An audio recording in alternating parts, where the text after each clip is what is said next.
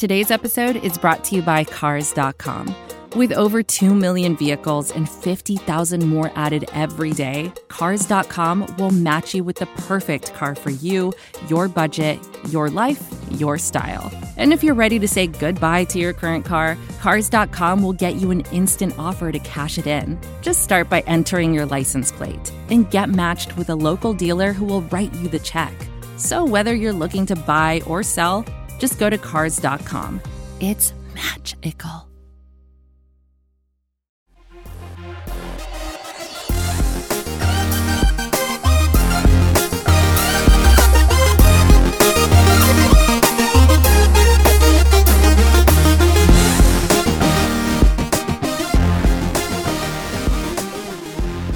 Hello, friends, and welcome on into episode 15 of The Scho Show. My name is Mark Schofield, back in the big chair for today, Wednesday, September 18th, 2019. Your typical Wednesday show. Excited for it? We got another great show for you. Taylor Kyles comes back, our first three-time guest. He's going to come back. We're going to talk a little bit about the big win Sunday over the Dolphins, peek ahead to the New York Jets, as well as what just is going down in Miami with the Dolphins. I'm also going to do some nerdy football stuff at the outset. I'm going to talk protections. I'm going to talk protecting Tom Brady. I'm going to be throwing terms at you like 64, 72, 5-man, 6-man fans. All sorts of nerdy football stuff. Diamond fronts. All sorts of nerdy football stuff that you've known to grow and love from your boy Mark Schofield here on The Scho Show. But before we do all that, your usual cavalcade of reminders. First off, Scho Show is proudly a part of the Pat's Pulpit Podcast Network and brought to you by the fine folks at SB Nation. Please do follow along with the hijinks at Mark Schofield on the old Twitter machine. You can check out the work at places like InsideThePylon.com, Pro Football Weekly, Matt Waldman's Rookie Scouting Portfolio, and yes, that holy trinity of sorts of SB Nation websites, Big Blue View, where I'm covering the Daniel Jones news, Bleeding Green Nation, where I co-host the QB Scho Show with the one and only Michael J. Kist, and of course, Pat's Pulpit, where I do film breakdowns, and yes, the QB Scho Show. Now let's talk about protecting Tom Brady. I've said before that protecting TB12 is job number one, maybe job number 1, 2, 3, 4, 5, 6 for this Patriots offense. You want to make sure that TB12 is upright, protected, and able to throw from the pocket, because as he goes, so goes this team perhaps. Now this year, perhaps more than any other year in recent history, the Patriots might be able to overcome an injury to Tom Brady with the way the defense has been playing, with the weapons on offense, but we don't want to be there, do we? We don't want to be in that situation. So let's keep the guy healthy, keep the guy upright, and let him keep doing what he does best. But in the wake of the Patriots win 43-0 over a Miami Dolphins team, which, yes, has some issues, people were concerned. We've got Isaiah Wynn down with turf toe. We've got Marcus Cannon hurt with a shoulder injury. So Corey Cunningham and Marshall Newhouse, two guys recently acquired by this team, have stepped in to start on the edges, one at right tackle, one at left tackle. That's a tricky situation. You've got guys that are still learning the playbook coming in to protect Tom Brady. And I had people like John Lamarakis from the Scho Show Slack channel, at The Allowed Fool on Twitter, and one of my favorite listeners, Erica Prohl, at Erica's Homes For You on Twitter, give her a follow, reaching out to me saying, I'm worried about the offensive line. So what I wanted to do was look at particularly the 2 sacks. I wanted to break those down to get a sense of how pressure was happening and were the tackles missing their jobs, missing their assignments. The first play is the first of the 2 sacks we're going to talk about. It's a 1st and 10 play at the 7:30 mark of the second quarter, about halfway through the second quarter. Patriots on their own 35-yard line, 7-0. And they come out and they've got a big package in.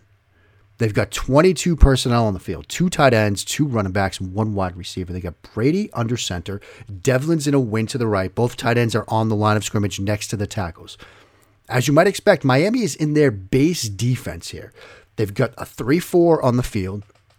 They've got a nose tackle head up on the center, Ted Karras, and they've got their 2 defensive ends in this 3-4 in the B gaps, in the gaps between the guards and the tackles.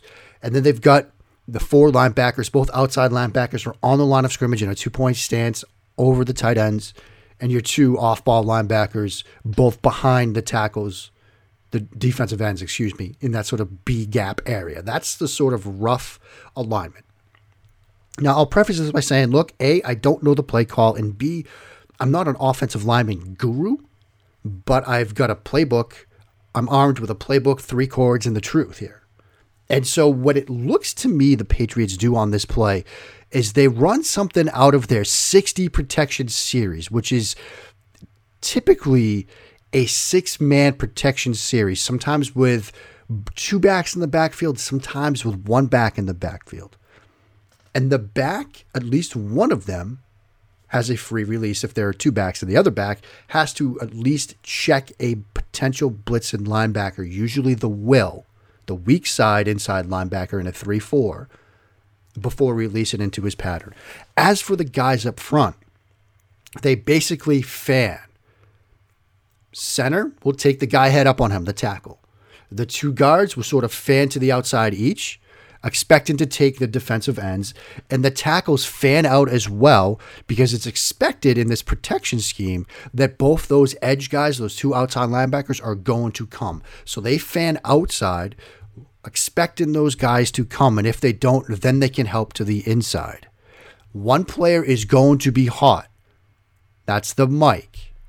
The tight end to that side is the hot route.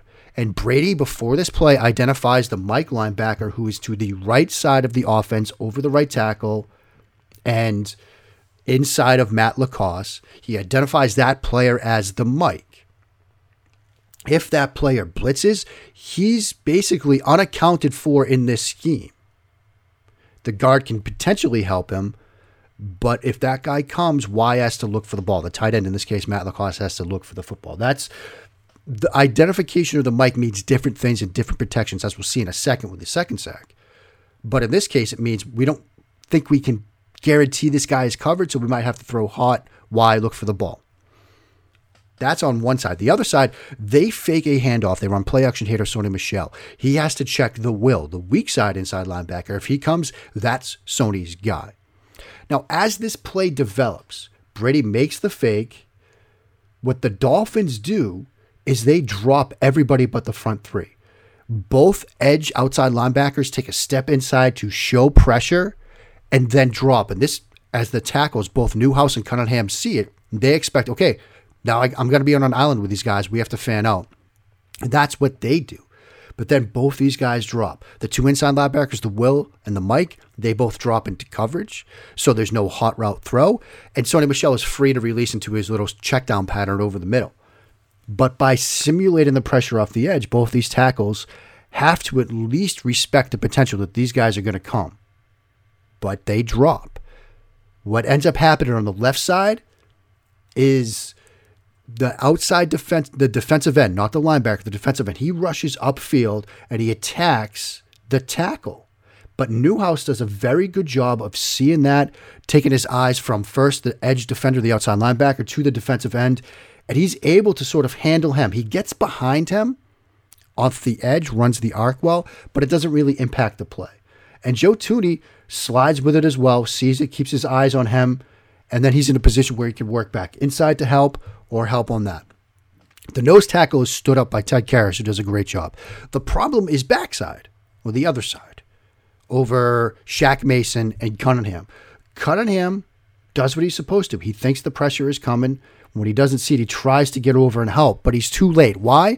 Because the defensive tackle has just bull rushed Shaq Mason into Tom Brady's lap. Now, if Mason had sort of anchored and gotten beaten back a little bit, Cunningham could have come over and helped. But Mason gets beat badly on this play. He doesn't really give Brady a chance. He gets driven into Brady's lap, and it results in the sack. And looking at the tackles on this play, I don't think there's anything else they could have done. And so that's the first sack. Now let's talk about the second sack. And again, what's interesting about both of these plays is that they do it with just a 3-man rush. This second sack, Patriots go empty. 5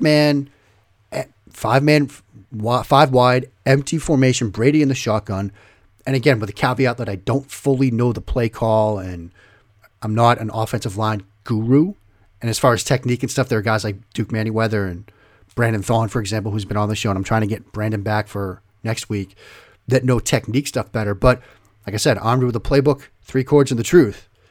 It looks to me like the Patriots are in what we call 74 protection here, which again is a five-man only protection scheme. None of the backs, receivers, anybody else is involved in protection. They all get free releases. So we've got 5, and hopefully we can block whoever comes with just 5. What the Dolphins do is they show pressure pre-snap. They run this sort of 3-man offset front where they've got nose tackle on Karras, both defensive ends, not like we saw in the previous example. They are aligned to the outside, on the outside shoulder of each tackle. They take the 2 linebackers and they walk them down. They show pressure pre-snap. They put the linebackers down sort of on the outside shoulder of the guards. And so this is a situation where you don't know who's coming and you only have 5. They're showing you 5. But again, you've got slot guys. You've got to sort of figure out who's coming. Brady, before this play, makes a read-a call. Now, they could change it, but from the playbook I have, that read-a call means we are hot to the left side. The Patriots, if you were with me in Locked On Patriots when I was doing Patriots A to Z, you heard that sometimes the Patriots, when they use R and L, it's a flip. They might say an R word like read it. You might think R right, but it's really left. Linda is the other one, which is hot to the right. Brady makes a read-a call on this play. You can hear it on the broadcast copy, which means we are hot to the left. If that outside slot defender comes, we are hot to that receiver on the left. That's what that means. Because look, they've got 5, but that's a 6th defender that we can't block with 5. So if he comes, we got to throw hot. That's what that means. The 74 protection with that read-a call, it also means that he wants sort of a double on the edges. Meaning both the guard and the tackle on each side is prepared to handle blitzes from the inside. We can't block the outside guy coming, but again, you've got linebackers now in the B gaps as well as the nose tackle over the center and the 2 defensive ends. If those guys all come, those 5, we have to be able to have our guard and tackle work the 2 or potentially 3-man pressure package we're going to see to one side of the formation or the other. So that read-a means 2 things. The quarterback wants it dueled, which is, again, the guard and the tackle working to potentially combo block what could be 3 men coming to their side. And we also have that hot route to the left. That's a lot of stuff I just threw at you, but basically we've got 5 to block 5 at most. If it's 6 that come, we got to have an outlet route, a hot route. Now, unfortunately, what happens?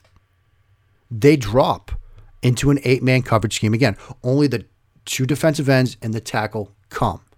The initial pocket integrity is sound. Cunningham gets hit with a speed rush to the outside, and he rides the guy to the outside. Same thing on the backside. Illuminor gets hit with a speed rush. He sort of rides it well to the outside. Brady wants to get the ball out quickly, but you're running 5 receivers against 8 in coverage. There's nowhere to throw the ball. And that's when the pocket integrity starts to break down a bit. He's forced to climb the pocket. And we get Beagle from Miami just with an effort coverage sack. It really wasn't a situation where they screwed something up. The Dolphins got him on that one. And that's my main takeaway from watching these plays. And frankly, most of this game. Sometimes the Dolphins got the Patriots. One was a 1-versus-1 win against Mason. This was a coverage sack sort of thing. I thought the coverage was what led to these sacks, at least the second one. I thought the offensive line did fairly well in this game. Again, it's the Miami Dolphins. So, we'll see. We'll get some stiffer tests for this.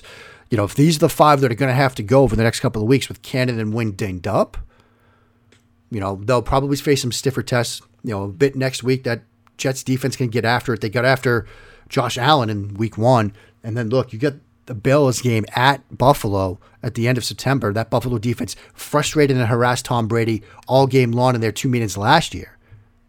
So it could be a tougher, road to hoe, tougher path to sled, so to speak, over the next 2 weeks. But as far as what I've seen right now, I'm not feeling too bad. Up next, though, we'll see how Taylor feels about this Patriots offense. That's ahead on episode 15 of The Scho Show. This is advertiser content brought to you by Frito-Lay. Hello, I'm Chip Murphy, here to get you ready for the big tournament. Tonight we'll break down who will be cutting. Cut! What are you two doing? Sorry, Chip. Prez here got his feathers ruffled when I told him Ruffles has zero chance of winning the title. And I was letting Dip know that she is not taking into account Ruffles' iconic ridges. Guys, it's March. We have to start talking about the tournament. We are. It is the 2023 Frito-Lay Snack It. We're talking about big-time matchups between Cheetos, Smart Food, Lay's, Sun Chips, and more. Just head to the Frito-Lay Snack Bracket and vote for your favorite chip, pretzel, or dip for a chance to win up to $1,000 or a year's worth of snacks. This sounds great. Keep up the good work.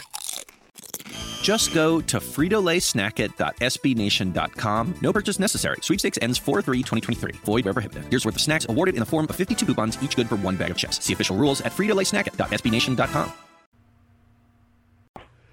And welcome back to episode 15 of The Scho Show, proudly a part of the Pat's Pulpit Podcast Network and brought to you by the fine folks at SB Nation.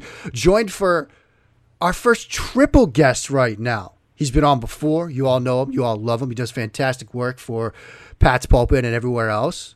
He's Taylor Kyles at T Kyles, Kyles 39 on the old Twitter machine. Taylor, buddy, how you doing, my friend?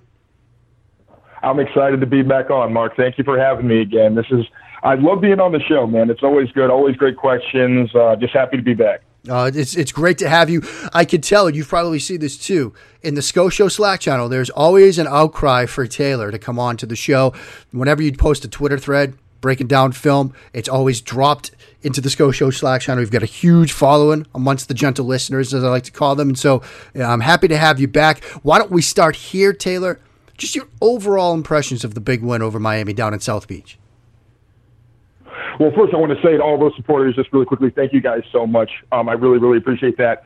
But yes, for the win in Miami, I think it just shows us what we already know, that this team is really just going to be a problem on both sides of the ball. Obviously, they're over-flooded with talent. AB just makes the offense even more potent. I love that he got involved early. That was honestly something I kind of expected, because we saw that with Josh Gordon. When you get those talented, smart receivers who really understand the game, it's a little easier to get them on board than it would be for maybe people who don't have much playing experience, like younger guys or maybe veterans from different systems who, maybe don't have as much playing time. But on the offense side of the ball, like I said, AB just brings them over the top. I love all the versatility they have.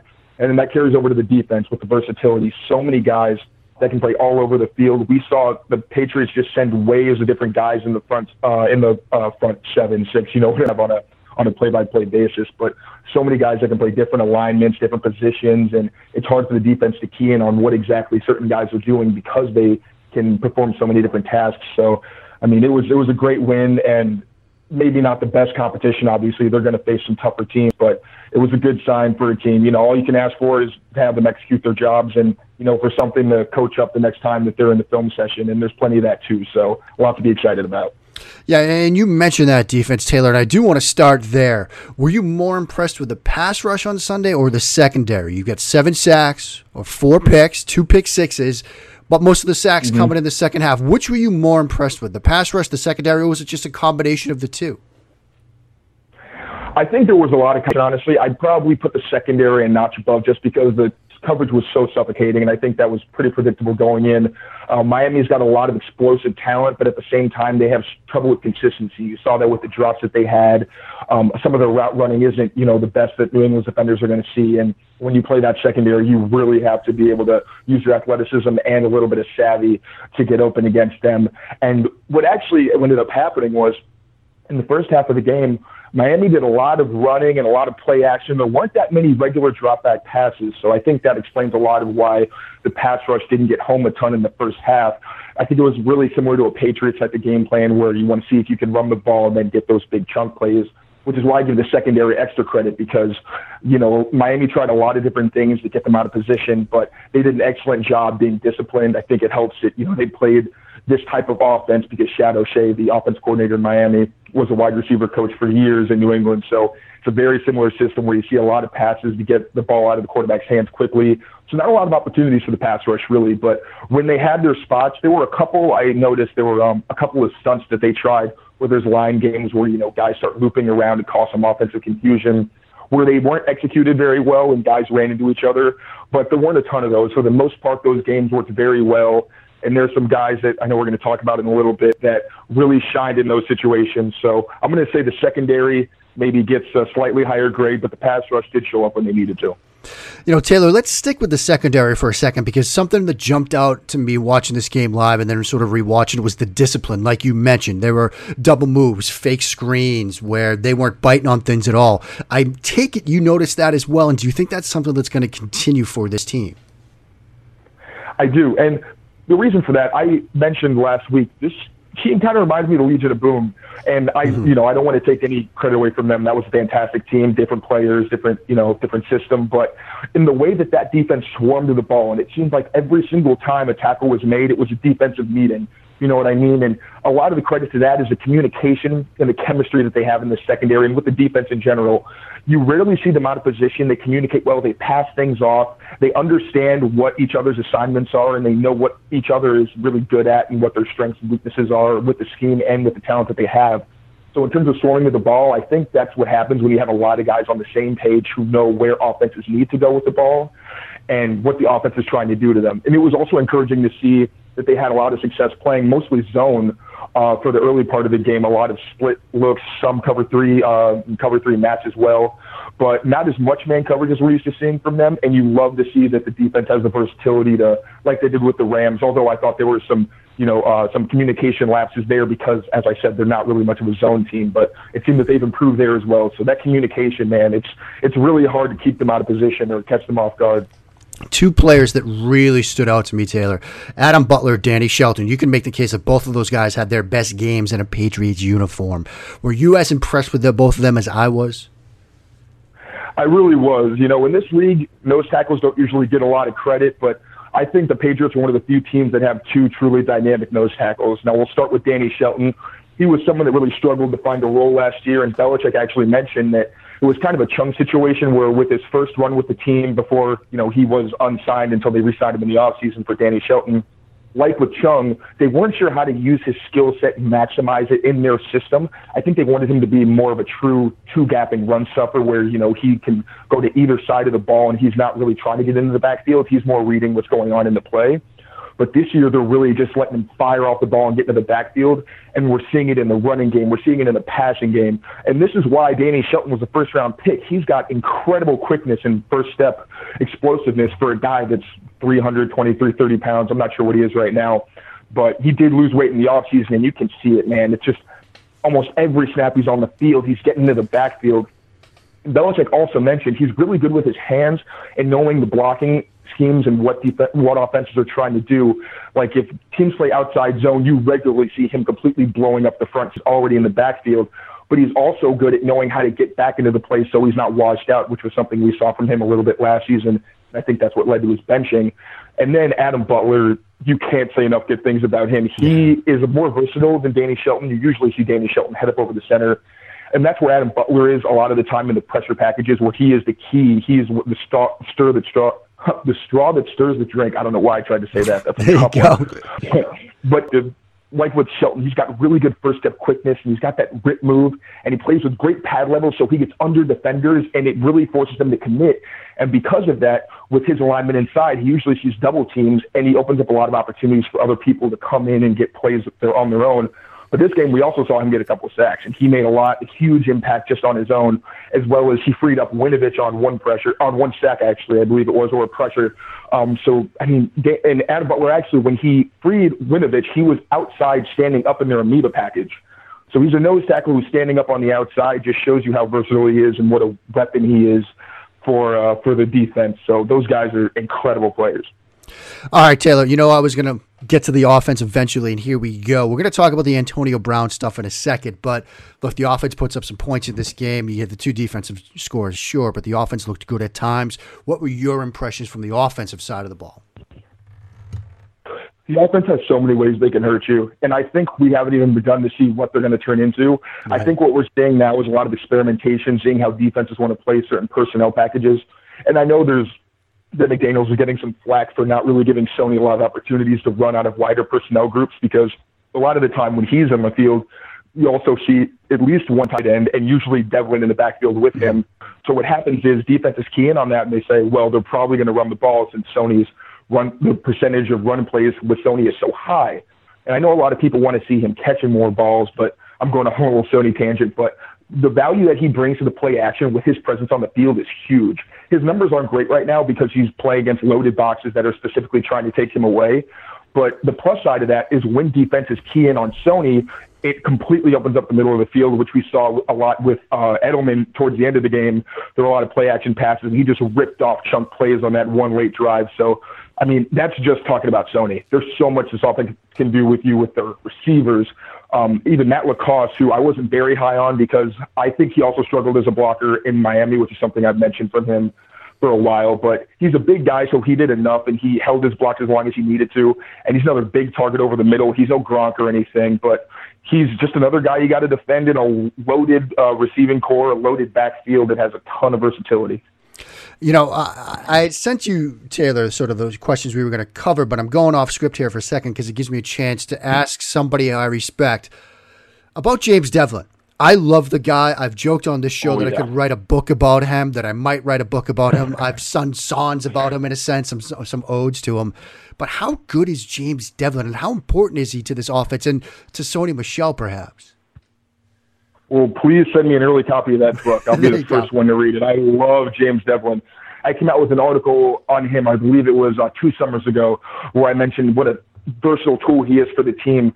Now, he's not like a Kyle Juszczyk where he's, someone who's going to catch a ton of passes, but just what he brings in terms of his presence, like Sony, when he's on the field, defenses are saying we have to defend the run, because if we come out in nickel and James Devlin's on the field, he's going to put us in the dirt. Like, it's not going to be good for us. So not only does he help you personnel-wise get heavier guys on the field, and then you can spread guys out, which Brady loves to do, and just dink and dunk when, you can just throw it underneath and take advantage of the big guys. Or, as we saw with Burkhead, late in the game, Brady audibled and put it over the top on a slot fade.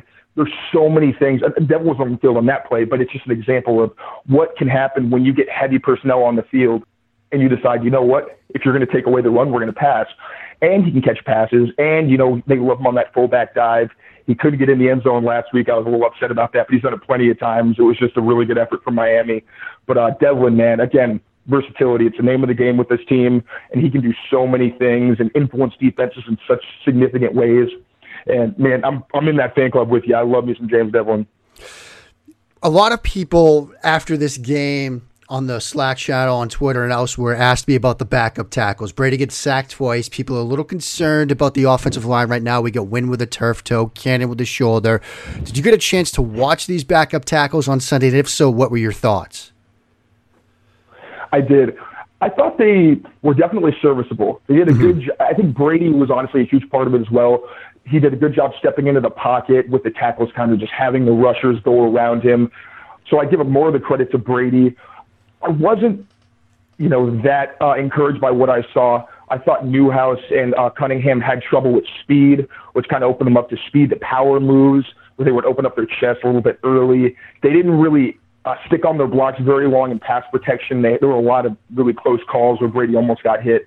And like I said, he was stepping up into the pocket, which helped. But there was one play where Cunningham actually let a guy get by, and Brady had nowhere to step up because Shaq Mason was getting bull rushed right into him. So it's that kind of thing where all those pieces have to work together, where if, some pieces are struggling, other pieces can pick it up. So if anything, I think we're really going to have to see this interior offensive line step up their game. Shaq Mason has struggled a bit in pass protection early, so, you want to see him shore that up. But that's been an anomaly considering how good he was last year. So I'm letting it slide since it's still early, of course. But, I think that you definitely want to give them some help. You don't want to leave them on an island with good pass rushers for sure. Maybe when they get more time with Starr and they're more comfortable in the system, that'll help a little bit. But I think those are some guys that you want to definitely give help to. Let's talk AB. We've put it off long enough. A lot of targets, 8 targets. Some people questioned whether he was thrown to too much. Sometimes he and Brady were not on the same page. But I know you had some thoughts on the AB and Brady connection on Twitter. I saw it during the game. So, Taylor, sort of put it into the words for the gentle listeners here. What were your thoughts on, how they got AB into the offense and how he looked on Sunday with Tom Brady? Right. Well, I wasn't sure just how many routes they were going to run that required timing. I was thinking a lot of screens, maybe drags where it's not something where the ball has to come out at a certain time. But they had a few of those routes as well, maybe not really complicated routes, but hitches and out routes where the ball was there on time and their chemistry was in sync. So there were definitely a lot of encouraging signs. They had, they connected 5 times, I believe. And there were some solid receptions where you definitely saw that there was something between them. But at the same time, as we saw on that fade route in the end zone against Eric Rowe, Antonio Brown kicked Rowe off the line with a great job off the line of scrimmage. But there was a little bit of miscommunication, or I think Des Bryant tweeted this, that Brady isn't used to Antonio's speed, which is very likely because he way underthrew him. But Antonio Brown was getting open pretty easily, and he and Brady were connecting. That definitely had some lapses, but it's an encouraging sign to see the first week where they haven't really had a lot of chance to work together, that they're already trying to get him the ball. I'm not so sure that it was a concentrated effort. I think Brady's very honest when he says that he was just looking for the open man, and Antonio Brown happened to be the open man a lot, which is going to be the case this season. But it's really exciting because there weren't a lot of times that Antonio Brown was double covered, which you could say is the fault of the Miami defense if you want. But at the same time, it's really hard to double cover anyone on this offense, especially situationally, because you have to understand, okay, maybe if it were me, I'd probably try to take away Edelman first because that's just someone that Brady's most comfortable with and maybe gives you the best opportunity to get him out of his comfort zone. But at the same time, with Gordon and Antonio Brown, so many big play threats, and they're still developing a rapport, and they're still growing together, and there's things they can build off of as the season progresses. I really don't know how people are going to stop him, man. I'm excited to see what Antonio Brown does this year. Yeah, I don't know how teams are going to defend this offense. It's going to be something that keeps defensive coordinators up at night. But speaking of people being kept up at night, Brian Flores probably having a tough couple of nights now. Minka Fitzpatrick traded. We're getting close to the end here, but I did want to ask you, Taylor, just what's going on in Miami, man? I really don't know. And I hate to say that anyone's tanking. I think, whatever ownership's doing, I don't know enough about that kind of stuff. So I would never, accuse someone of purposely losing games just because I have too much respect for this game and the people who put a lot of time and effort into, putting a good product on the field for themselves and for each other and all those things. But there's definitely been some questionable decision making, I think. I know Travis Wingfield he covers the Dolphins. He does some excellent work. He was mentioning some odd personnel decisions with matchups and things that the Dolphins were choosing. And we saw it again against the Patriots. For some reason, Eric Rowe was on Edelman a lot. And if you had told me that going into the game, I just wouldn't have believed you because those guys have gone up against each other in practice so many times when Eric Rowe was with the Patriots.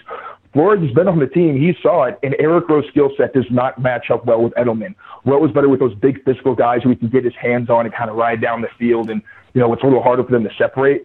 But Edelman, with his change of direction and his burst, is not someone that you want Eric Rowe facing, and that happened a lot. I thought we'd see Minka Fitzpatrick on Edelman a lot, which was something that kind of worried me because I think Minka can keep up with Jules better than most defensive backs in the NFL.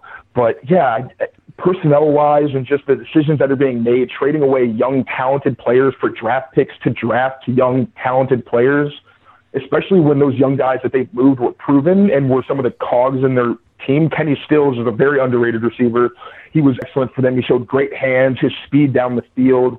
I thought he would be a great fit in their system with all the crossing routes that I know O'Shea wants to use. Laramie Tunsil, who's a great young offensive tackle, one of the more promising guys in the league.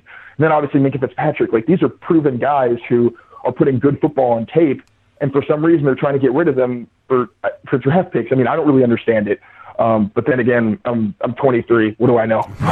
It's definitely some odd decision making going on, but we'll see what happens. I just wish the best for Flores because I have a lot of respect for him, and he seems like a really hardworking, dedicated guy who cares about his players. So I hope that situation gets resolved as soon as possible, but it's not looking good for Miami's future, if I'm being honest, from my perspective. Speaking of not looking good, the New York Jets, who the Patriots will host on Sunday, they dropped their second straight game. They lost to the Bills. They now lose to the Cleveland Browns on Monday Night Football. They're without Sam Darnold, at least for a little bit of time, because he's got modeled Trevor Siemian now out for the season. Early thoughts on Jets week, now that we've seen the Jets for 2 games? I think we're going to see another blowout, and I don't think that's a really crazy prediction. I think this is an instance where it's obviously with all the losses they've had with, as you said, Mosley and Simeon and all those really important players, and then Tremaine Johnson, who started for them last year, didn't even play last night. I guess Greg Williams didn't think that he was someone that he wanted to put on the field based on what had happened in practice in the previous week. But I think that they're overmatched like Miami was last week from a talent perspective.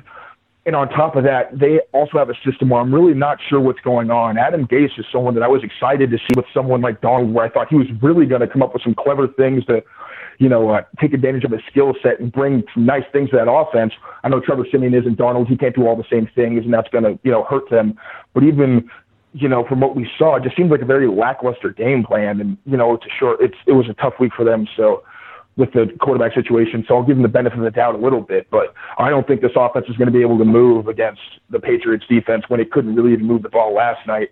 And on the defensive side of the ball, I did like the toughness they showed. They were really hammering the Browns receivers a few times. I like their physicality, and I think that may be a bit of an advantage for them against New England. But they also had a lot of defensive lapses that the Browns didn't take advantage of. And ones that they did, like that play to Odell Beckham Jr., I don't know how, if you usually have a talented wide receiver as the number 3 on the inside, it's the closest to the line of scrimmage, or to the offensive line. When you see that formation and that alignment, it's an immediate alert that a drag or a crossing route is coming. So if it's a really good player, that's a play that can get you a lot of yards if you get the ball in their hands, especially someone with Odell Beckham Jr.'s yards after the catch ability. That needs to be someone that you have eyes on immediately. And for some reason, the ball was snapped. Not only wasn't there anyone over him, but no one even knew where he was in the zone coverage. So I think things like that are really going to be killer against all the weapons for the Patriots. So I'm expecting another blowout against the Jets. Every time he's here, he always brings the knowledge. Taylor Kyle is crushing it again, as he does every time he's on with us here at the Scho Show. Taylor, buddy, thanks so much for coming on. We'll do it again soon. All right. Thanks for having me, man. And folks, that will do it for episode 15 of the Scho Show. I will be back tomorrow on Thursday with Connor Rogers. He's the co-host of the Stick to Football podcast with Matt Miller and Mello Miller. And he's also a big Jets guy. So he's going to come in and try to tell us what exactly is happening down at the MetLife Stadium, New Meadowlands. We've got Daniel Jones in for the Giants. We've got Sam Darnold with Mono. Craziness happening in the Big Apple, and Connor will help us sort it all out. Until then, folks, please do keep on blessing that Patriots reign out in Foxborough.